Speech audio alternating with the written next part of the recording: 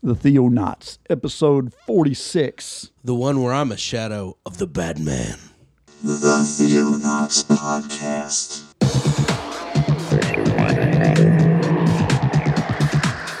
Christian news from around the globe.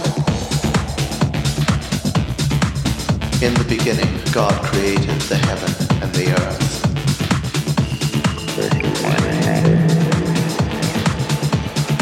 It is the glory of God to conceal a thing, but the honor of kings is to search out a matter. Explore the vast reaches of God's Word. Hello, all you Theo brides out there. It's a virtual dance party here in the studio. We need some of them rave black lights, you know. Dun dun dun dun dun. Anyways, I'm David Gaddy. I'm Jeremiah Orr. Together we are the Theonauts. So how you doing, man? I'm doing good. So Awesome. We had speaking of dance parties. Mm-hmm. Jeremiah had a birthday. Woo! And there was a dance party here at the little coffee shop. We mixed it up, didn't we? Oh, it was great. I wasn't here, so I don't know. But yeah, you totally missed it. But I heard it was a raving good time. It was epic. I think it was probably one of my favorite parties I've ever been to in my life. Just because people were like, hey, play this song. And then everybody would just go nuts dancing. Hey, play this song. And they'd remember all these songs from their past. And oh, man, it was just great. Wow, that's so funny. Oh, man. And I know we talked about it before, but it's so weird coming from your background and everything. You know, it's funny. So my pastor walked in like 20 minutes after I think I was like playing Kung Fu Fighting or something. Everybody was dancing. Yeah. And I hit pause and I go, everybody, Chris is here. Jesus loves me this night. And then I hit the play music and we just started dancing again. It was really funny. So, yeah. Wow, that's awesome. It was a great time. Had Mom's bakery cake. Oh, yeah. Have you ever had Mom's cake? Yeah, it's good. It's the best. It's my favorite ever. Way too much icing on it. Way too good. Yeah, that's really, really rich icing on this. Mm-hmm. So, oh, man. So let's see what else. It looks like I'm going to be a grandfather again. Congratulations! Yes. Woohoo! In this time, it is an adoption. That's right. So Mandy and Steven have been trying to adopt even before they had their first baby, and this is just a going and doing love thing. This has nothing to do with you can't have a baby, you're gonna have to adopt or anything like that. This is about their heart for orphans. A call to love, yeah. Yes, and they had this, to begin with before they had Jesse, and we talked about it a little bit on our orphan show that we did. But anyway, so they've got referred to, and so they're matched up to a cute little baby boy, and he is cute. Oh my goodness, his name is Shepherd. Which is an awesome name. So yeah, we're all excited about this. Yeah. Hopefully by the end of the year, he'll be here with us. So I saw the pictures of your grandson, Jesse with the chalkboard that says, "I'm going to be a big brother." It's awesome. So cute. Yeah. So it's been all exciting around here and everything. Just ready for it. Actually, he's going to play a little bit with our Types and Shadow we're doing today. About being brought in and pretty awesome. So this is that adoption thing. It's really awesome. It still sticks with me. It's amazing the picture of adoption that Christ gives us in Scripture and calls us to adopt. So kudos to your kiddos for doing that. Yeah, it's pretty awesome. Awesome. So, okay, and then I am busy preparing for a Passover meal. Yes. Yes. So it's been a couple of years since we did that. But, you're doing a retreat out at Beaver's Bend in Oklahoma. That's right. And it just happens to be that Passover is on Friday. That's right. And so we're going to go ahead and do the Seder. Yeah. and just do the whole thing. And yeah, I invited David out. This will be his first time with the youth group doing a retreat, and man, it'll be fun. It's going to be a whole new experience. So. Yeah, I think that'll be a blast. Yeah, me too. So they'll love it. I mean, I think the kids will probably think it's a little weird because they've never done that type of thing before, and it's very ritual.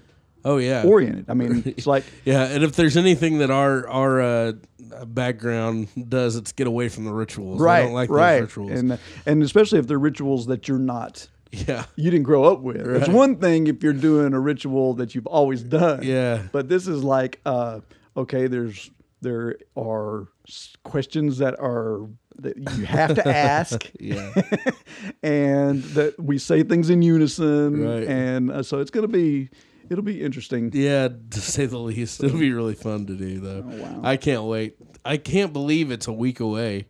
Yeah. Wow. Time flies. It does. All right, man. So you got some news for us? I do. And now, the news. Well, there was the sound of 1 million teenage and pre-teenage girls' hearts breaking yesterday around the world. Oh, really? As Zayn Malik from the band One Direction quit One Direction. What? I wish we had the soundboard that Michael has so we could put all these girls crying. It'd be great. Right. All I heard yesterday was, "Oh no, Zayn, I can't believe you're quitting. One Direction won't be the same without you." So yeah, first thing in the news. I didn't even know who it was. I want you to know Zayn quit One Direction. Did I ever tell you that I prank called a ticket agency being a couple kids? No. And I pretended to be an old man. I was like, "You got any of them One Direction tickets?" In the Sling Blade. Yeah. You got mustard on it. I'm like, "I really like that Niall. He's pretty." The lady she didn't even miss a beat. She's like, "We have tickets. Would you like a ticket? Can I see that Niall?" You got anything good to eat in there? That's right. Oh my goodness. So Malik said, this is officially, he says, "My life with One Direction has been more than I could have ever imagined, but after 5 years, I feel like it is now the right time for me to leave the band." So anyways, Zayn left the band, but so now for some real news. I had to announce that because, a bunch of teenage girls were crying about it. And it's just so sad. Oh, all right. My heart breaks. Yeah. Speaking of heartbreak, Heaven Tourism books pulled from nearly 200 Christian bookstores. Heaven Tourism. Heaven Tourism. Can you think of any Heaven Tourism books? The Book of Enoch. I don't think that was in any Christian bookstores to begin with. Which is hilarious, actually, that they choose Heaven is for Real over the Book of Enoch. Oh, those things. Okay. Yeah, those. Okay, Lifeway Christian Resources. I really like that term, Heaven Tourism books. Heaven Tourism books. Because it really makes it sound uncredited, uncredible. I went to heaven and this is what I saw. I toured heaven. Okay. All right. Lifeway Christian Resources has stopped selling all quote unquote experiential testimonies about heaven following consideration of a 2014 Southern Baptist Convention resolution on the sufficiency of Scripture regarding the afterlife.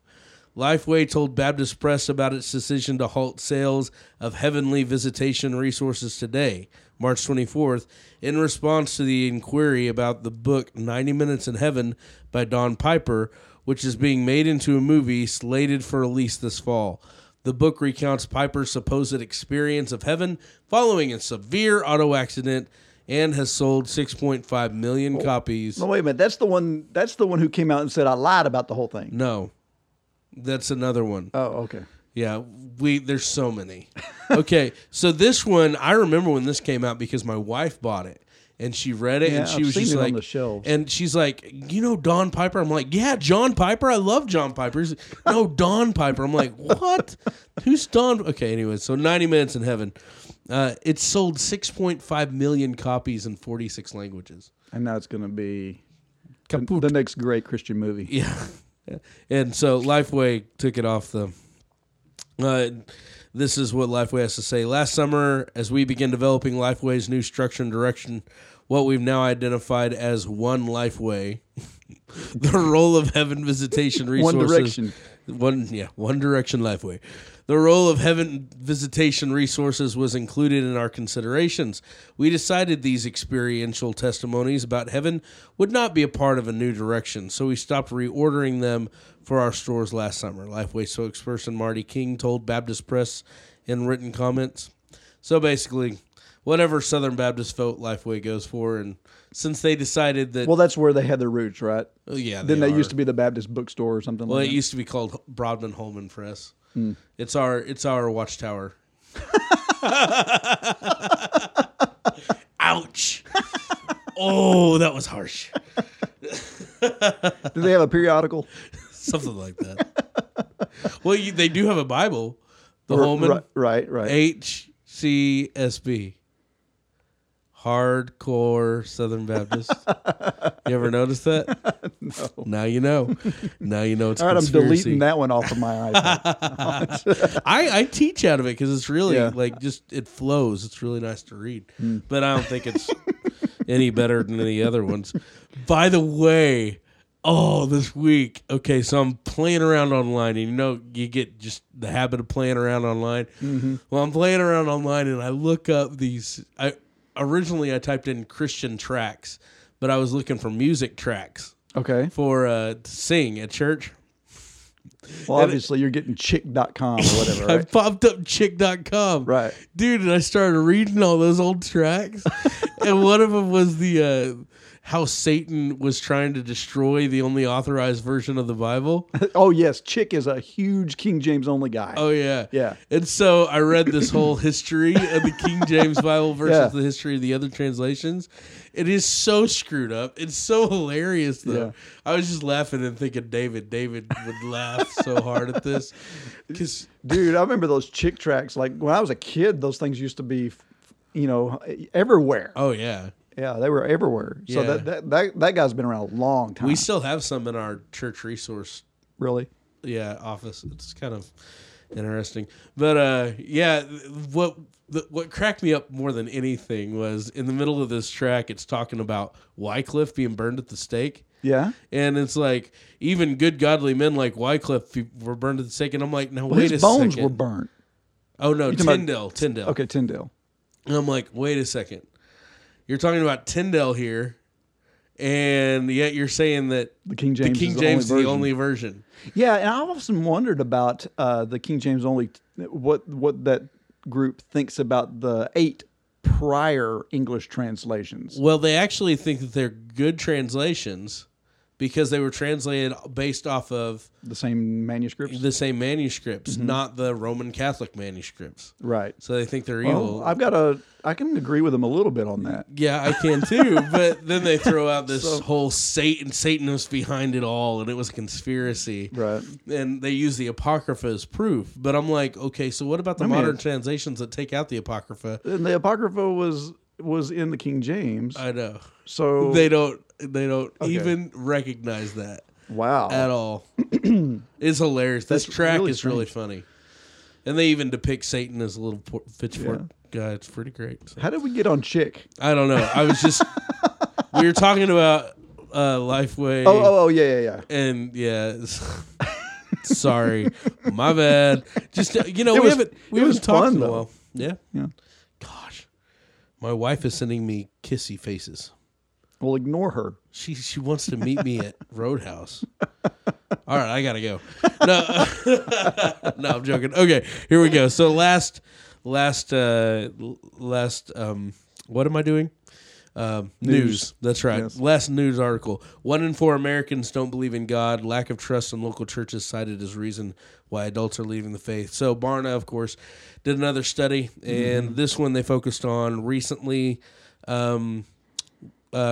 departed church members. In other words, church members who had recently left the church. Yes. Why they had left the church. 1 in 4 of them claims that they don't believe in God, and the reason is because Christians are liars. And then because everyone should judge God based on his idiot followers. That's right. Yeah. And then the rest of them are agnostics pretty much. So 25% of those who've left the church still believe they're atheists.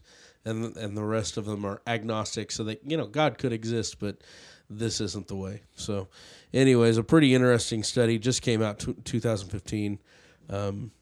So we're not sitting very pretty as far as skeptics. So well, we're not doing our job. No, we're not. So I mean, we're sitting there arguing about if their excuse is Christians are a bunch of hypocrites, and we earned that. By the way, that's not an unfair. That's right. Statement. So we just got to change that. We have to be real and deal with it. All right. So is that all news you got? That's everything. All right. Well, let's have.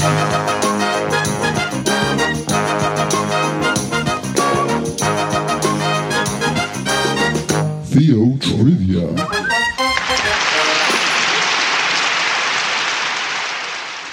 Yes, sirree, it is Theo Trivia time. All right. And we haven't done this in a while. No, we haven't. It's time for me to move up ahead, though. Yeah. Well, currently, I'm still whipping you. Yeah, by one. Yeah. By one. But you're hung on prophecy. You are the main biblical scholar in Theonauts. What? And yet, I'm only losing I've never by made one. that claim. What are you talking about? I'm making that claim right now. All right, here we go.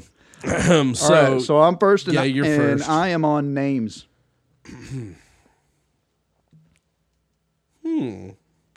What, pray tell, Your best Monty Python voice. is your favorite color? No. Okay. Blue? No, red. Ah! That's great. Okay, no. All right. What was the name of the young girl who looked after King David when he was old?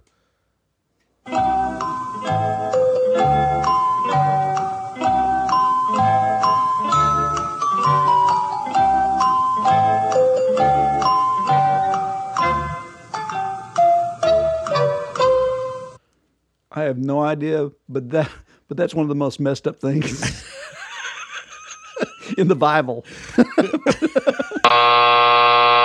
What's her name? Abishag. Abishag. That's right. I have been horrible with these names First lately. King 1. I Thank missed you, Lord. Eleazar. I missed that with it. But anyway, that's such a messed up thing. Have you ever thought about that? Because he's old, he's an old guy. Yeah. He's got this young, hot girl that just keeps him warm in bed. Uh-huh. Okay, that's just too weird. Uh-huh. Do you not remember the story I brought to you 2 weeks ago? I'm not going to go there or announce this on the air, so we're just going to keep going. Okay. But I think it's a common thing. All right, go ahead. Yeah, it's a common thing. Scary. Okay, so you're on prophecy, right? Maybe we're just upset because we don't get that. Okay, go ahead. Christina's not listening. No, she's not. Hopefully not. Okay. All right. Okay, your prophecy question. Yes. Which prophet quotes God as saying he will provide for the people a pure language that they may all call upon the name of the Lord?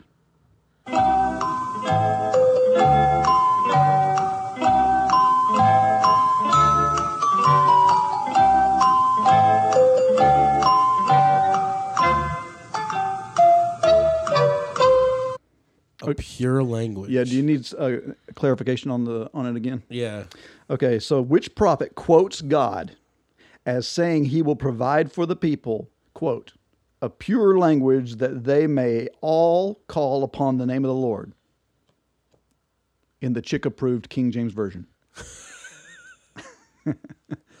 Okay, I'm gonna go with Isaiah. Who was it? That would be Zephaniah. Oh wow. That's you can read that in case you're interested in Zephaniah chapter 3. I'm not even interested now. Verse 9. Just frustrated. Can't get past this thing. All right. Hey, I'm stuck too. So I'm on names again. Yeah. Okay, here we go. Lay it on me.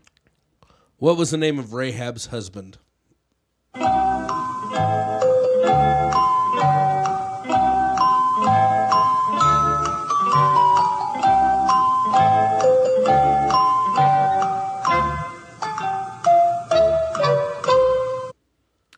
Salmon.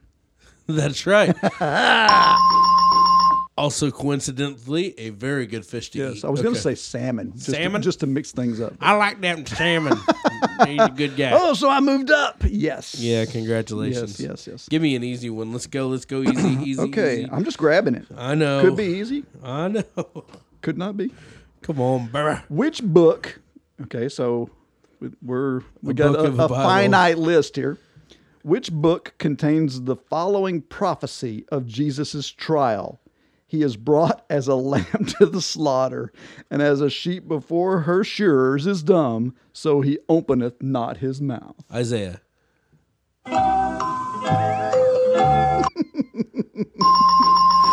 Yes. Woohoo! I like that. I like it a lot. Okay. So we each moved up one. We're kind of in the same boat. Yeah, as so we we're in were. the same boat, but I'm still ahead. All right. Congratulations.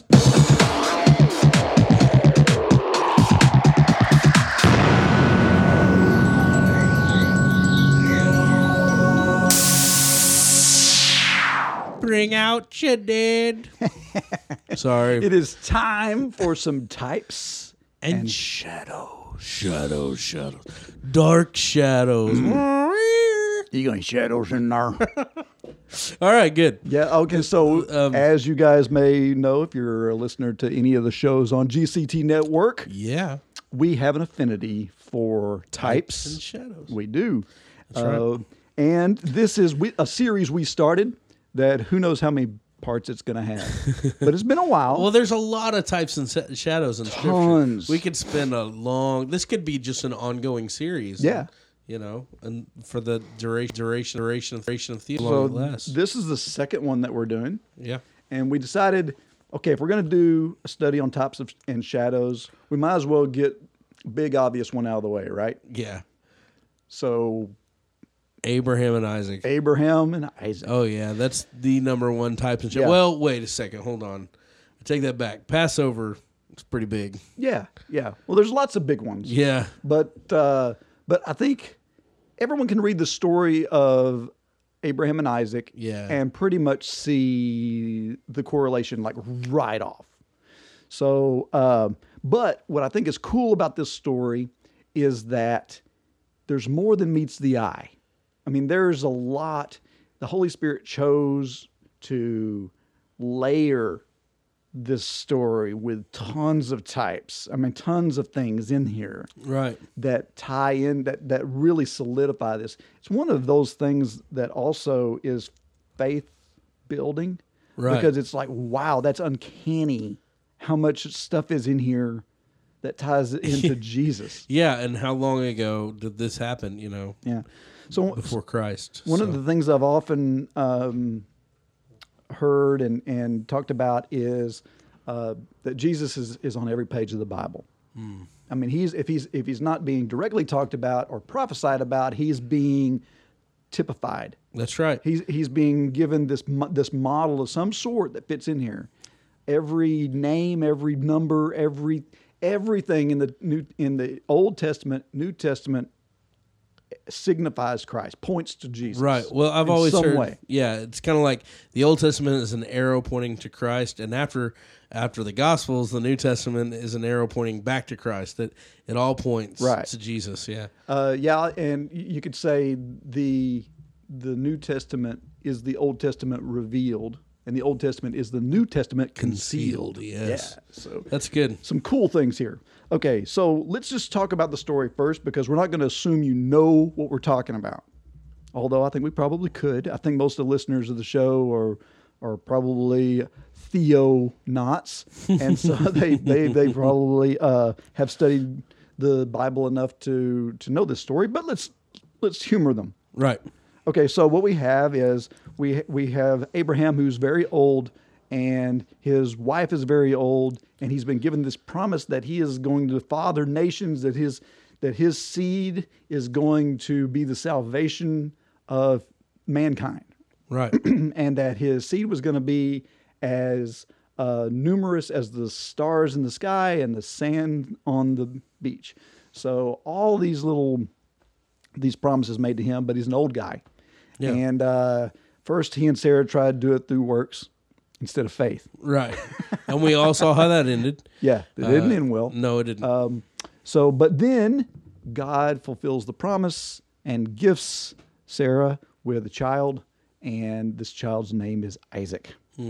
Okay, so in this, we can read this account in Genesis 22 that we're about to talk about. Right. We're really going to focus on Genesis 22 and 24 for this study, Okay. more than anything. But in first off, the story in chapter 22 is that God all of a sudden comes to Abraham with this command, or with this And it's request. uncannily just, it's weird. Why would God want this? Yeah, because all of a sudden he's been promising him a child, and now he has that child of promise, and God says, "Take your son, who you love, and sacrifice him. Yes. Take him to this mountain and sacrifice him."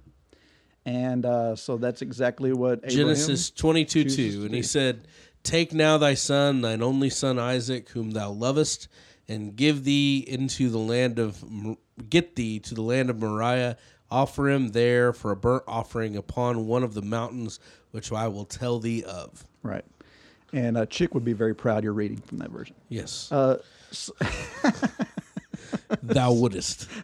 So anyway, that's what happens. He takes him to up this mountain, and of course he's getting ready to, you've got this classic image of Abraham with his son bound upon the altar with this knife raised high, and Right.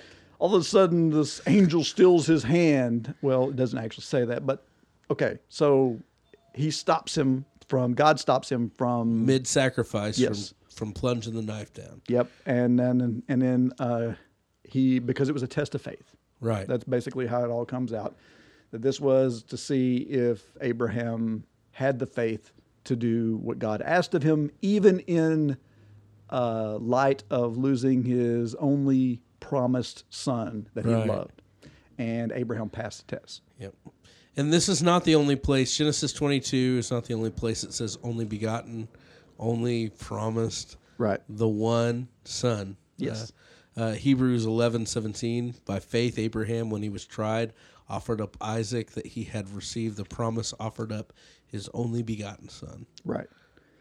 So that calls to mind a scripture that most of us know by heart. That's right. John 3:16. For God so loved the world that he gave his only begotten son, Yeah. that whosoever believes in him will not perish but have everlasting life. Okay, so now we have this comparison here that just immediately fits in. Okay, Right. We've got God sacrificing his son, and we've got Abraham who was called to sacrifice his son, and so there is definitely a correlation going on here, a model that was built in the past through the actions of this patriarch that fits right in to what Jesus did for us. Right. So, but let's look at some of the details, Oh, because yeah, there's so many good there's little some details. really cool stuff in here. First off, the one that you mentioned is the fact that Isaac was called his only son. Verse 2, which you read before, says, "Take Right. your son, your only son, whom you love, and sacrifice him." So, first off, was Isaac technically Abraham's only son? No, No. technically not. So why would the Holy Spirit inspire Moses to write it in this way? Well, there's a couple theories. One of them is that God wanted to focus on the fact that Isaac was the chosen son, so he used Moses to write only son. But the best theory, of course, is a type and shadow, Exactly. a similitude. So we see here that this is an intentional thing. Right. This is not, oh, what a coincidence. This story fits right in with the story of Jesus. No, it's meant to. Yeah. This is intentional, that even though this isn't technically Abraham's only son, it is worded as if it's his only son because it's his only son that matters. Right. And because it ties into God having an only son that would be sacrificed later. So it definitely ties into that. He also goes out of the way to let us know that this is a son who is very much loved. Your son that you love, take him. So immediately you're being told to sacrifice this son, and it's being pointed out you love this guy. This is a big thing. He's your number one thing. Right. And so there are often times in the New Testament where we are told that, God loves Jesus. The Mount of Transfiguration, for example. Right. And so we have, the Word of God coming down from the sky saying, this is my son. I'm well pleased with him. I love this guy. Yeah. Okay. So we know that that God loves Jesus at just the same way. So I'm going to skip through chapter 22. I mean, we're going to hit some verses and then come back to other verses because there's some points that I think we can make here that aren't necessarily chronological, but they'll help us to to get the idea that this is a Jesus model through and through. Okay. So first off, let's look at verse 9 of Genesis 22, and I'm reading from the NET. It says, when they came to the place that God had told him about, Abraham built the altar there and arranged the wood on it. Next, he tied up his son Isaac and placed him on the altar on top of the wood. Okay, so this is obviously after they made their way to the mountain. Right. And Abraham ties him up and puts him on the altar. Okay, first off, let's think about this. Abraham was 100 years old whenever he had Isaac. Right. Okay. Most scholars kind of put Isaac at least 15 years old. Right. I've even heard upwards of 30. 30, yeah. Which would be even cooler, by the way. We see all these pictures of Abraham and Isaac in your Sunday school coloring books. And Isaac's a little boy in these pictures. Yes. The better description is a young man. I really believe he was probably in his 20s when this happened. And if he indeed was around 30, that even puts it closer to a model. Right. But for whatever age he is, he's probably not a little child. No. He's probably he knew at this point what sacrifice was all about, because he asked his father on the way up the hill, "Hey, where's the sacrifice? Right. We got the wood, we got all this other stuff. Where's the sacrifice?" It's not the first time that he's done sacrifice. No, before. he knows what this is. Exactly. And so he's also able to carry the wood, which we'll talk about here in a little bit, on his back. Okay, it's not something that you would do to a 9-year-old. Right. Okay. So anyway, here he is. He's probably a mature young man. Yeah. Okay. Now you've got that would put Abraham at about 115, 120, maybe even 130. Yeah. Okay. Do you think it would have been hard to prevent this from happening? Well, I'll tell you what. If you were Isaac. I have a 17-year-old kiddo at home. Right. And we wrestle, and I'm winded and beat up afterwards, and I'm 33. So right. I think that it wouldn't be anything for, a young man to be able to thwart his 115-year-old father's wishes. Right. So there had to be some trusts going on here. Even though, okay, at this point, the old man starts wrapping you in ropes. You kind of get the idea what's about to happen. Yeah. Right? But somehow you get up onto the altar on top of the wood and everything. There had to be some willingness on the part of this young man. And notice he leaves the servants down at the bottom of the hill. Yes, this is just Abraham and Isaac there. There's the only ones there. if we look at Galatians 1, verses 3 and 4, it says, grace and peace to you from God the Father and our Lord Jesus Christ, who gave himself for our sins to rescue us from the present evil age according to the will of our God and Father. Yeah. He heard his Father say, I need to bind you and you need to get up on the wood. Yeah. Okay? That's his will. Yeah. That's the Father's will. Well, you have, wow. So Jesus, Isaac is obedient to the will of his father, just like Jesus is obedient to the will of his Father. Mm-hmm. You have the Garden of Gethsemane prayer. Yeah. Lord, if there be any possible way, let this cup pass from me. Yes, it's not. Nevertheless, not what he wanted. Right. Yeah. But thine be done. And then, not only that, but he says, I think it's to Peter, no man takes my life from me. I lay my life down. Yes, I give it willingly. I give it willingly. So, isn't that what Isaac does? Absolutely. He puts his trust in his father, and he becomes a willing sacrifice. He becomes a willing participant in what's going on here. Right. If we look, and of course I'm bouncing around again, Genesis 22, verse 6. Now, this is whenever they're getting ready to go up the mountain. And it says there in verse 6, Abraham took the wood for the burnt offering and put it on his son Isaac. Then he took the fire and the knife in his hand, and the two of them walked on together. Yeah. Okay, so here you have this young man walking up a hill carrying wood on his back. Huh, that sounds very vaguely familiar. So if we go to John chapter 19 and look there in verse 17, it says, so they took Jesus, and carrying his own cross, he went out to the place called the place of the skull, called in Aramaic Golgotha.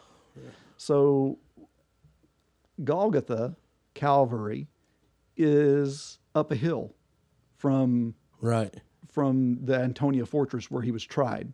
So he's carrying his own wood that he's going to be sacrificed on up the hill. Right. Okay, that's more than uncanny. Oh yeah. There's definitely something. That's a definite picture of Christ, and he knows exactly what's going to happen. He's carrying his cross up the hill to be sacrificed on it. Isaac, at this point, he's not a dumb boy. I believe he knows exactly what's coming when he's carrying that wood up that hill, because earlier he'd asked his dad, where's the sacrifice? Right.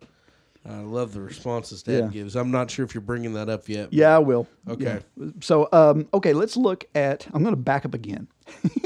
All right. Let's go back to verse 2. God said, take your son, your only son, whom you love, Isaac, and go to the land of Moriah. I just love this whole... I almost think J.R.R. Tolkien must have had this in mind whenever he was talking about the mines of Moria. And right. But so he tells him to go to this land of Moriah and offer him up there as a burnt offering on one of the mountains which I will indicate to you. Okay, so let's talk about this for just 1 second. Moriah. Is that used anywhere else in Scripture? It's like, where do we, if we're trying to map this and trying to figure out where he's directing him to go to. Yeah. It's like the only other place it's mentioned in Scripture is right here in Genesis 22:2. Well, it's mentioned again, besides here. It's mentioned in 1 Chronicles 3:1 in reference to David scoping out where he's going to put his palace and the temple and all that stuff. Oh yeah, that's right. Okay, and it's upon this threshing floor out here, and it calls it, the place was called Moriah. Okay, where is that? It's in Jerusalem. That's in Jerusalem. Okay, now at the time of Abraham, this was called Salem. Yeah, and it was not where Abraham lived. Right. He lived obviously a good ways away from here. Yeah. Now, we can tell by the context that they've sacrificed things before, okay? Abraham didn't know where this place was. Apparently, he had never been there before. Right. Okay, so it would have been pretty normal for him to say, I need you to sacrifice your son. He probably would have taken him to an altar right there near the house. He probably had a place where they do sacrifice. Right. Of course, this was prior to Mosaic law, so there wasn't a tabernacle. But there was probably an altar somewhere nearby that he would use for this. Sure. But God goes out of his way to take him someplace. And he says, I will direct you where you need to go. And so he takes him to what we know of as Jerusalem. That's right. Wow. And so he says, I'll take you to a place where I will indicate to you. Now, if we drop down to verse 4, it says, on the third day, Abraham caught sight of the place in the distance. Okay, so we know it's a mountain, and it took 3 days for him to get there. And as they're traveling up this place, he sees it in the distance. He sees it from afar. Now, Right. if you're going uphill, up a mountain or whatever, what part of that mountain is normally what you see afar? It's like The pinnacle. the peak. Right. That's the peak is where he was probably looking at when he saw it afar. Now, if we look topographically at Jerusalem, which is where we know Moriah is, topographically, the highest point of what we call Mount Zion, which is also, by the way, Mount Moriah, right. if we look at the highest peak, it just happens to hit at a place where we call Gordon's Calvary. And it's outside of the city walls of Jerusalem, just a hair. And it's the highest point. Now, this is one of the places that is presumed to be Golgotha, where Jesus was sacrificed. So how interesting is that if God actually took Abraham to sacrifice his son at the very place, at the exact location where Jesus would one day actually sacrifice himself. He's making a statement. Yes. God's making a statement all the way back in the Old Testament and really showing Abraham, your descendants are going to be, through you, your descendants you're going to have, the Savior's going to be through your descendants. Right. It's an amazing picture. Wow. And then to top it off, if you look topographically at that peak, it is 777 kilometers above sea level. Amazing. Now, of course, 777, it would have perfect upon perfect upon perfect. It's the same thing that you see of the number of the beast being 666, imperfect, imperfect, imperfect. You see the same thing happening here. Holy, holy, holy, perfect, perfect, perfect. This is the peak of this mountain. And so anyway, wow. If we tie that into also verse 4, 3 days. It took him 3 days That's right. to get there. Okay, so on the third day, Abraham lifted up his eyes and saw the place from afar. Okay, so let's think about this for a minute. God tells you to kill your son. Now, the only way you can really pull that off is to work that out in your mind and be at peace with it. Yeah. Somehow. I mean, it might be really hard to do, but in a way, Abraham lost his son that day. Yeah. Because he had resolved himself to carry him this 3 days journey and sacrifice him. And so, in a way, Isaac died 3 days on that day. In right. Abraham's mind. Right. He would have died that day. Now, if we go into Hebrews, we read there that Abraham's faith was driven by the idea that this was God's problem, not his. Right. That God had promised that the seed would provide. And therefore, this is God's problem. He said, even having the faith that he would be resurrected. Right. That's what was driving So in other words, Abraham had the strength to go on and be able to sacrifice Isaac because he believed that God would make good on his promise to give Abraham a son and an heir, and so therefore would have to raise him up from the dead. Yes, even after I kill him. Exactly. So he wasn't thinking God's going to stop me. He was thinking God's going to do a miracle. Going to resurrect this guy. Okay, so from Abraham's perspective, what happened here? His son died, and then 3 days later was resurrected. Yeah. So once again, Jesus died. It's a shadow. 3 days later was resurrected. That's right. So we see, even though you have to dig for some of this stuff, it's still there. There's like these layers upon layers upon layers of stuff that's happening. And of course, the last one I wanted to mention about the sacrifice thing that's happening here is one that you mentioned. Yeah. And do you have your King James pulled up? Yeah. Because I think that this is one passage that reads so much better in the King James than any other translation that I've read. What verse are we going to? Verse 8. This is where Isaac is asking his dad, where is the sacrifice? So Abraham said, "My son, God will provide himself a lamb for a burnt offering." So they went, both of them together.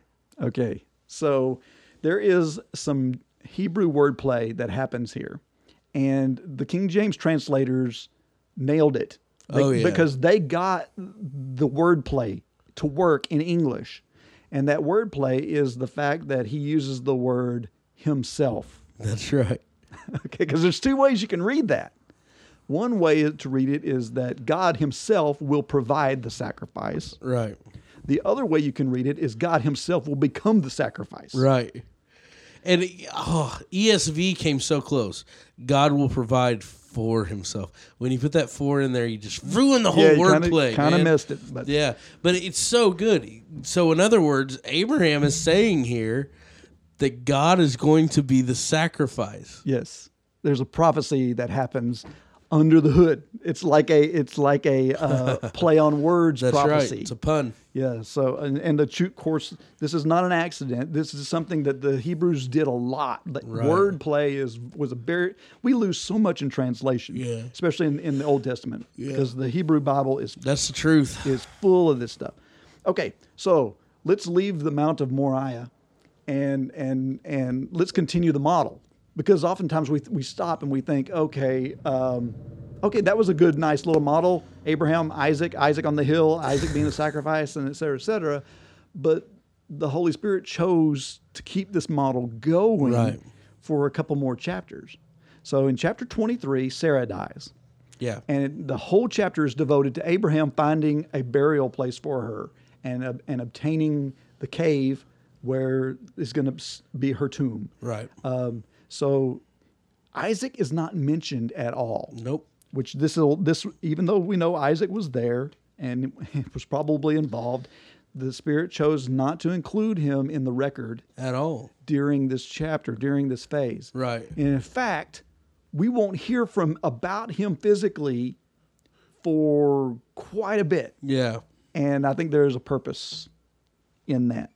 So let's go to chapter 24. So what is happening in chapter 24? Well, we read that Abraham's old. He's about to die, and he worries, I've got to get my son a wife.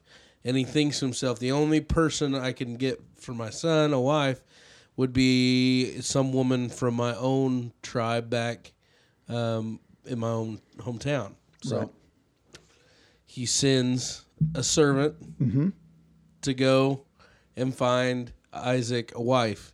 And the servant finds Isaac and a wife, and they get married and happily ever after. There you go. That's the story. Yeah, so we have this story of Rebecca, right, which is the woman that is found for the wife of Isaac. Yep.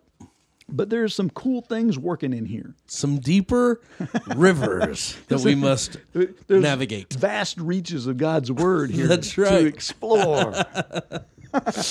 Beautiful. Okay, so let's begin into the first part of this chapter. It says, "Now Abraham was old, well advanced in years, and the Lord had blessed him in everything. Abraham said to his servant, the senior one, in his household, I somehow feel like that's going to play in. Okay, keep going. who was in charge of everything he had, put your hand under my thigh." I won't talk about what that means. "So that I love that. Whenever our youth boys read See, that, I said I'm not going to talk about I'm it. sorry, but I'm bringing it up. Whenever our youth boys read that, and I have to explain that, they're like, "What?" I'm like, dude, Bible. It happened. Okay. Okay, go ahead. So put your hand under my thigh. Okay. So that I may make you solemnly promise by the Lord, the God of heaven and the God of earth, you must not acquire a wife for my son from the daughters of the Canaanites, among whom I am living.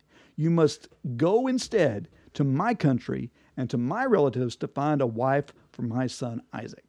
Okay, so first off, there's some interesting things happening here. Some of it is tied into their culture. Some of it is still a little weird in that Isaac doesn't really seem to have much of a say about this, right? I mean, Abraham's doing the arranging. That's right. Isaac is really quiet throughout the first half of his life, pretty much. Yeah. So, so he tells him, put your hand on under my thigh and make this promise. And all I'm going to say is circumcision was a promise. Right. And so this was a way of verifying that promise. Promising on that promise. Right. Okay. So it's like put your hand on the Bible. Do you solemnly swear to tell the truth? Right. Only the Bible was something totally different here. Okay. So we'll leave it at that. I love your boyish giggles. That's pretty funny. I'm sorry. That's hilarious. You've all got imaginations. That's right. Okay. So we have this going on. And this isn't part of the model. But, okay. So, but anyway. No, it has nothing to do with the model. Abraham, in the role of God. You're going to have to cut a lot of this out. Okay, go ahead. No. I'm sorry. So he sends off this servant. All right. To go find a wife. Yes. For his son. Now, first off, we know who this servant is. Yes. What's his name? Eleazar. Yes. Not the same Eleazar that I missed in the previous episode about Aaron's son. Right. But we're talking about Eleazar, the eldest servant of Abraham. Yes. Okay. So he is named earlier. Right. But for some reason, he's unnamed in this passage. He's not named in this particular. He's just called the eldest servant, the senior one. Yeah. And so the way that the Spirit works is that this unnamed servant is usually a type. Right. In the Old Testament for the Holy Spirit. And I'm trying to read my own writing, but that kind of ties in a little bit to, I think this is the right, John 16 and 13. John 16, 13. That's what I was going to say. John 16 and 13. You got it pulled up there? I'm pulling it up. Give me 1 second. Un momento, por favor. John. Yes, 16 and 13. And 13. So close, I can taste it. It says this. When the Spirit of truth comes, he will guide you into all the truth. For he will not speak on his own authority, but whatever he hears, he will speak. And he will declare to you the things that are to come. Okay, so that passage about the Spirit gives you a little indication about how he works, and consequently, that's how we see Eleazar working in chapter 24. Well, what does a servant do? He doesn't speak on his own authority. Correct. He speaks on the authority of the master, the one who sent him. Right. And what's Eleazar doing here? He's speaking on the authority of Abraham. So in other words, he is Abraham's representative to the land. Now, what is the Holy Spirit if not God the Father's representative on earth? Yes, to us? He's God with us now. Yeah. So and so another big thing here that The fact that it doesn't name him gives even more authority to that, because it's like, this isn't about Eleazar. This isn't about him. It isn't about, let's forget he's even got a name. Right. Let's just treat him as the servant. Right. Okay. Which is interesting if you think about it. God has many names. Yeah. The Son has many names. Yeah.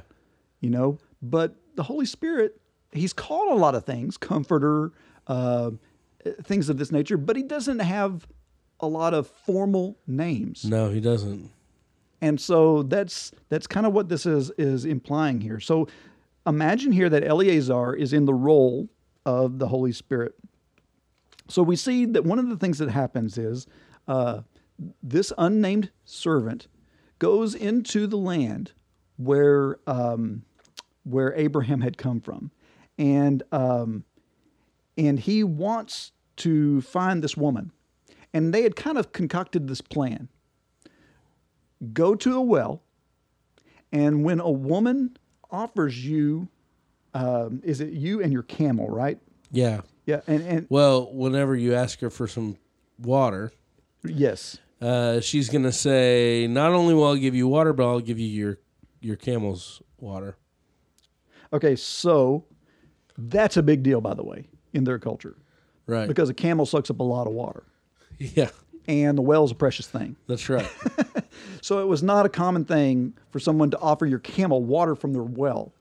And it would have also been a lot of work. Yeah. Because they would have to draw a lot of water out of the well in order for this to happen. So it was a demonstration of sacrifice, or a demonstration of being a servant. Right.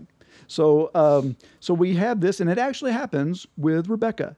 We see here that he goes to this well, and that she shows up, and that she has this this offering. So there in verse 13 of chapter 24, it says, "Here I am standing by the spring, and the daughters of the people who live in the town are coming out to draw water. And I will say to a young woman, please lower your jar so I may drink. May the one you have chosen for your servant Isaac reply, drink, and I'll give your camels water too. In this way I will know that you have been faithful to my master." So it's almost like God is preordaining a woman for Isaac. Right. Yeah. Because God already has the person, the perfect woman chosen for Isaac. And so Eleazar, or the servant, the Holy Spirit, is picking out that chosen one, because there's only going to be one woman that does this. Right. Awesome. Okay. Yeah. Anyways. There probably should, by all reckoning, should not have been anybody that would have done this. Right. But she did it anyway. And so this is also a good model for the whole predestination Calvinism arguments. Yes, it is. Because there is, we're also going to see some free will at work here. That's we're right. We're not through with this. That's right. Hey, you're getting ahead of me. Okay, Come on, stop it. Okay, sorry. So I want to jump over to John chapter 4, and in verse 10, this is Jesus, and he is at a well. Yes. And he meets a woman at the well. And it says, Jesus answered her, "If you had known the gift of God and who it was who said to you, 'Give me some water to drink,' you would have asked him, and he would have given you living water."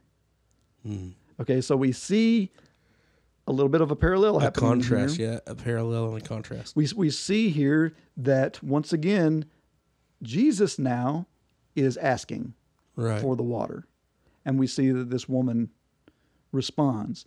But he's also saying, if you knew who I was, then you would be asking me for the water. Right.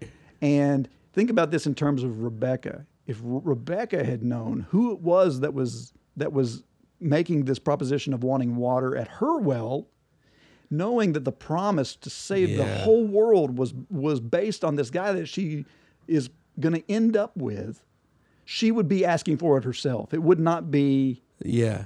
I mean, if she had the foreknowledge of how great this opportunity was, she would be the one asking for it. That's right. Well, what she's going to get in return for watering those camels and that servant is going to be far greater than the water it cost to water them. Oh, yeah. And that's, she doesn't realize that. And that's exactly, Jesus is pulling on that. He's saying, man, I asked for a drink, but if you realized who I was, you would be asking me. Right. To come. And that's an amazing parallel right there. And also think about where Jesus' conversation with her goes. Yeah. Where he says, you don't even know what you worship. Right. God is a spirit. And he's looking for those who will worship him in spirit and in truth. And here Eleazar he is a type of the spirit. Looking. Yes, looking for the ones who will come in spirit to his. I think we're giving it away. We're giving it away. Hold up. Okay, so chapter 24. Okay. Verse 58. Okay, so whoa, you're jumping all the way down there? Yeah, I jumped way down. Okay, so let's I'll give you a little rundown here. Okay. So after Rebecca says, okay, do you want your camels can have some water too? He's like, let me put this bracelet on you and let's go talk to your dad. Yeah. Because I got a proposition to make here. And so he brought a dowry from Abraham, and he had all this ready to because basically in their culture, this is how it worked. You paid for this woman. But it wasn't her dad, it was her brother, right? And her mom. That's right. Reuben. Laban. I'm sorry. Laban comes into play later on in the story. He does. with Isaac's son, but that's getting ahead of ourselves here. So Laban's a little dirty guy, I'm telling you. And we even see that here. Oh yeah. Because Laban is like, what you got to offer? Right. Right. So let's start in verse 49. Okay. Now this is the unknown servant here. Now, if you will show faithful love to my master, faithful love, that's so cool the way this stuff is worded. Yeah. Okay. If you will show faithful love to my master, tell me. But if not, tell me as well, so that I may go on my way. Okay. So there's a choice that he is proposing to Rebecca. Right. So he's like, I want you to be this bride, but you need to show faithful love to my master. Are you willing to do that? And so now this is a man she's never seen him. She's never laid eyes on this guy. Right. She doesn't know what he's like or anything. All she knows is the story that this unnamed servant is bringing to her. The witness that he has is the only thing that she knows about this man who is going to ultimately save her from this country that she's in. So he says, now if you're faithful, if you show faithful love to my master, tell me, otherwise I'll go on my way. And then Laban and Bethuel replied, this is the Lord's doing. Our wishes are of no concern. Rebekah stands here before you. Take her and go so that she may become the wife of your master's son, just as the Lord has decided. And when Abraham's servant heard their words, he bowed down to the ground before the Lord. Then he brought out gold, silver jewelry, and clothing and gave them to Rebekah, and he also gave valuable gifts to her brother and to her mother. So yes. Laban, yes, definitely her brother. After this, he and the men who were with him ate a meal and stayed there overnight. When they got up in the morning, he said, let me leave now so I can return to my master. But Rebekah's brother and her mother replied, let the girl stay with us for a few days more, perhaps 10. Then she can go. But he said to them, don't detain me. The Lord has granted me success on my journey. Let me leave now so I may return to my master. Then they said, we'll call the girl and find out what she wants to do. So they called Rebekah and asked her, do you want to go with this man? She replied, I want to go.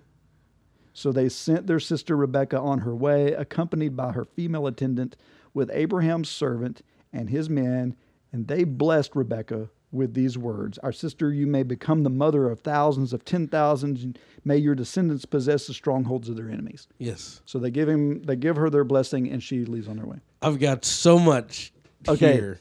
Throw it out there. Okay, the first thing is this.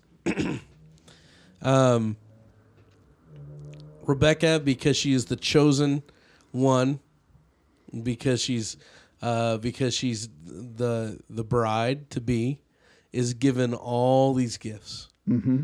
This gold and jewelry and wonderful things. Nothing that she earned. Nothing that she earned. It's just given to her. And not only that, but her brother and her mother are even given some gifts. Mm-hmm.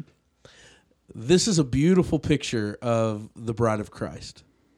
And the reason it is because you think of, number one, where are we at right now?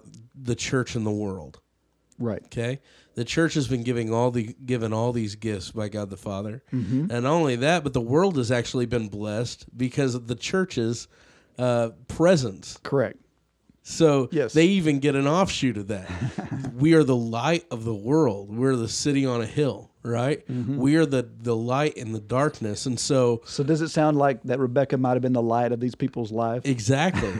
Right? Right. So whenever it comes time and the servant says, "All right, let's go meet your husband," what immediately do the brother and mother say? "No, well, wait, let's hold on to this for a little bit. We've got this good blessing." Mm-hmm. Without Rebecca, what happens? The blessing leaves. Right? And mm-hmm. they're stuck in utter darkness. Beautiful picture of the bride of Christ. Yeah. So we see Rebecca making this commitment to a man she never met, but that has vowed to give her everything, including salvation of the world, right? Yes. I mean, there is this huge promise, and she just, by faith, accepts this. And accepts this man that she's never even met. And so she goes with this unnamed servant. So she's walking now on a journey with an unnamed servant. Who is leading her. That's so beautiful. To her husband. Okay, let's look at... now, by the way, she chose. She did. Yes. Going back to our Calvinism thing. Right. So it's predestined and free will. Exactly. We see both happening going on here. We see both in this shadow. Yeah, so... It's beautiful. Yeah, and you guys can read into that however you want, but but we're just saying both is apparent here. Exactly. Okay, so now let's look at verse 62. Now Isaac came from Be'er Laharoi, for he was say that again. Be'er Laharoi. That was beautiful. I don't know. For he was living in Negev. He went out to relax in the field in the early evening. Okay, by the way, this is the first time Isaac has even been mentioned since the sacrificial part. Right. Okay? We haven't seen Isaac. We have not seen this Savior, this sacrifice. We haven't seen him since the sacrificial mount. Okay? Right. He's returning at this point in the story for a purpose that we're about to get to here. So he's relaxing in the field in the early evening. Then he looks up and saw that there were camels approaching.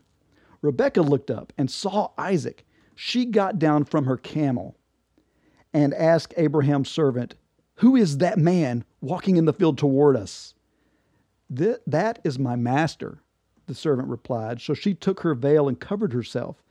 Then the servant told Isaac everything that had happened. And then Isaac brought Rebekah into his mother Sarah's tent. He took her as his wife, and he loved her. So Isaac was comforted after his mother's death. Okay, so we have the second coming of Isaac here, showing up, and he sees her coming in a distance and rushes out toward them.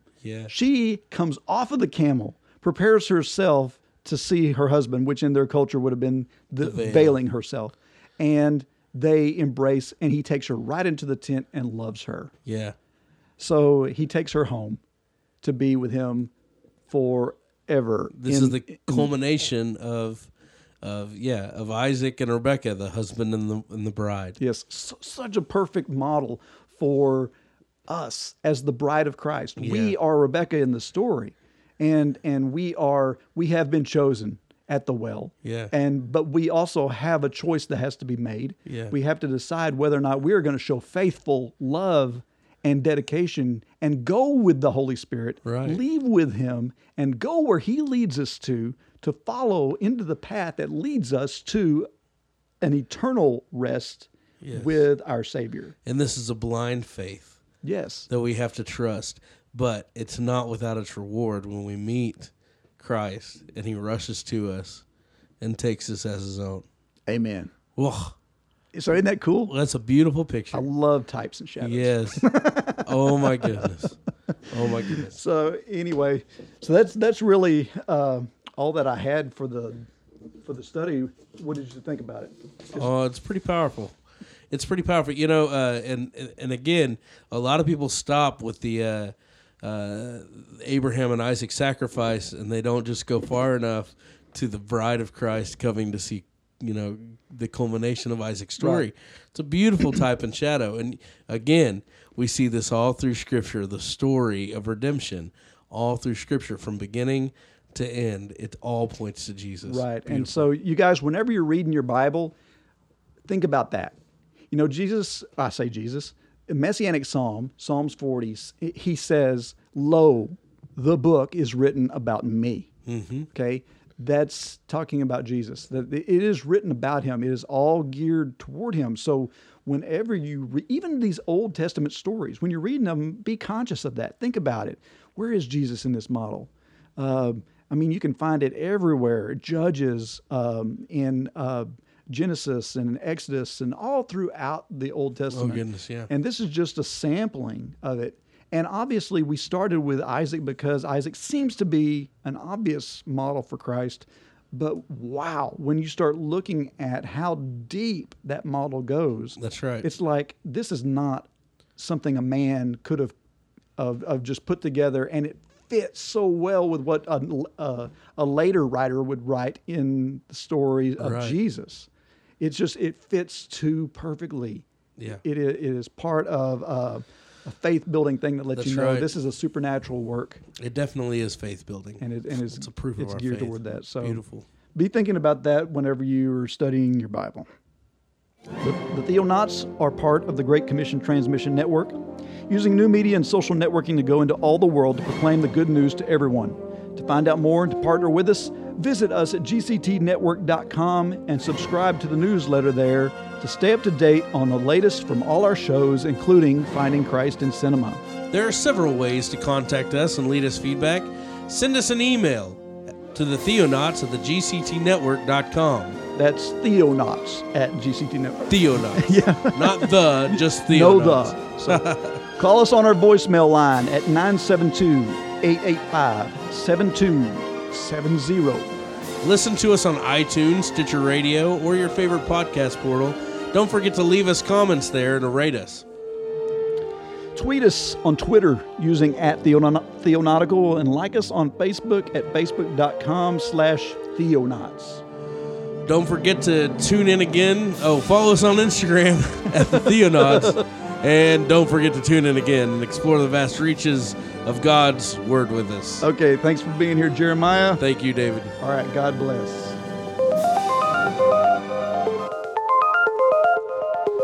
This has been the Theonauts Podcast. Call us with your questions or comments at 972-885-7270. That's 972-885-7270. We'd love to hear from you. You are tuned in to the GCT Network. This is your Great Commission. This is your Great Commission transmission. At GCTnetwork.com. Great Commission transmission. This is your Great Commission transmission.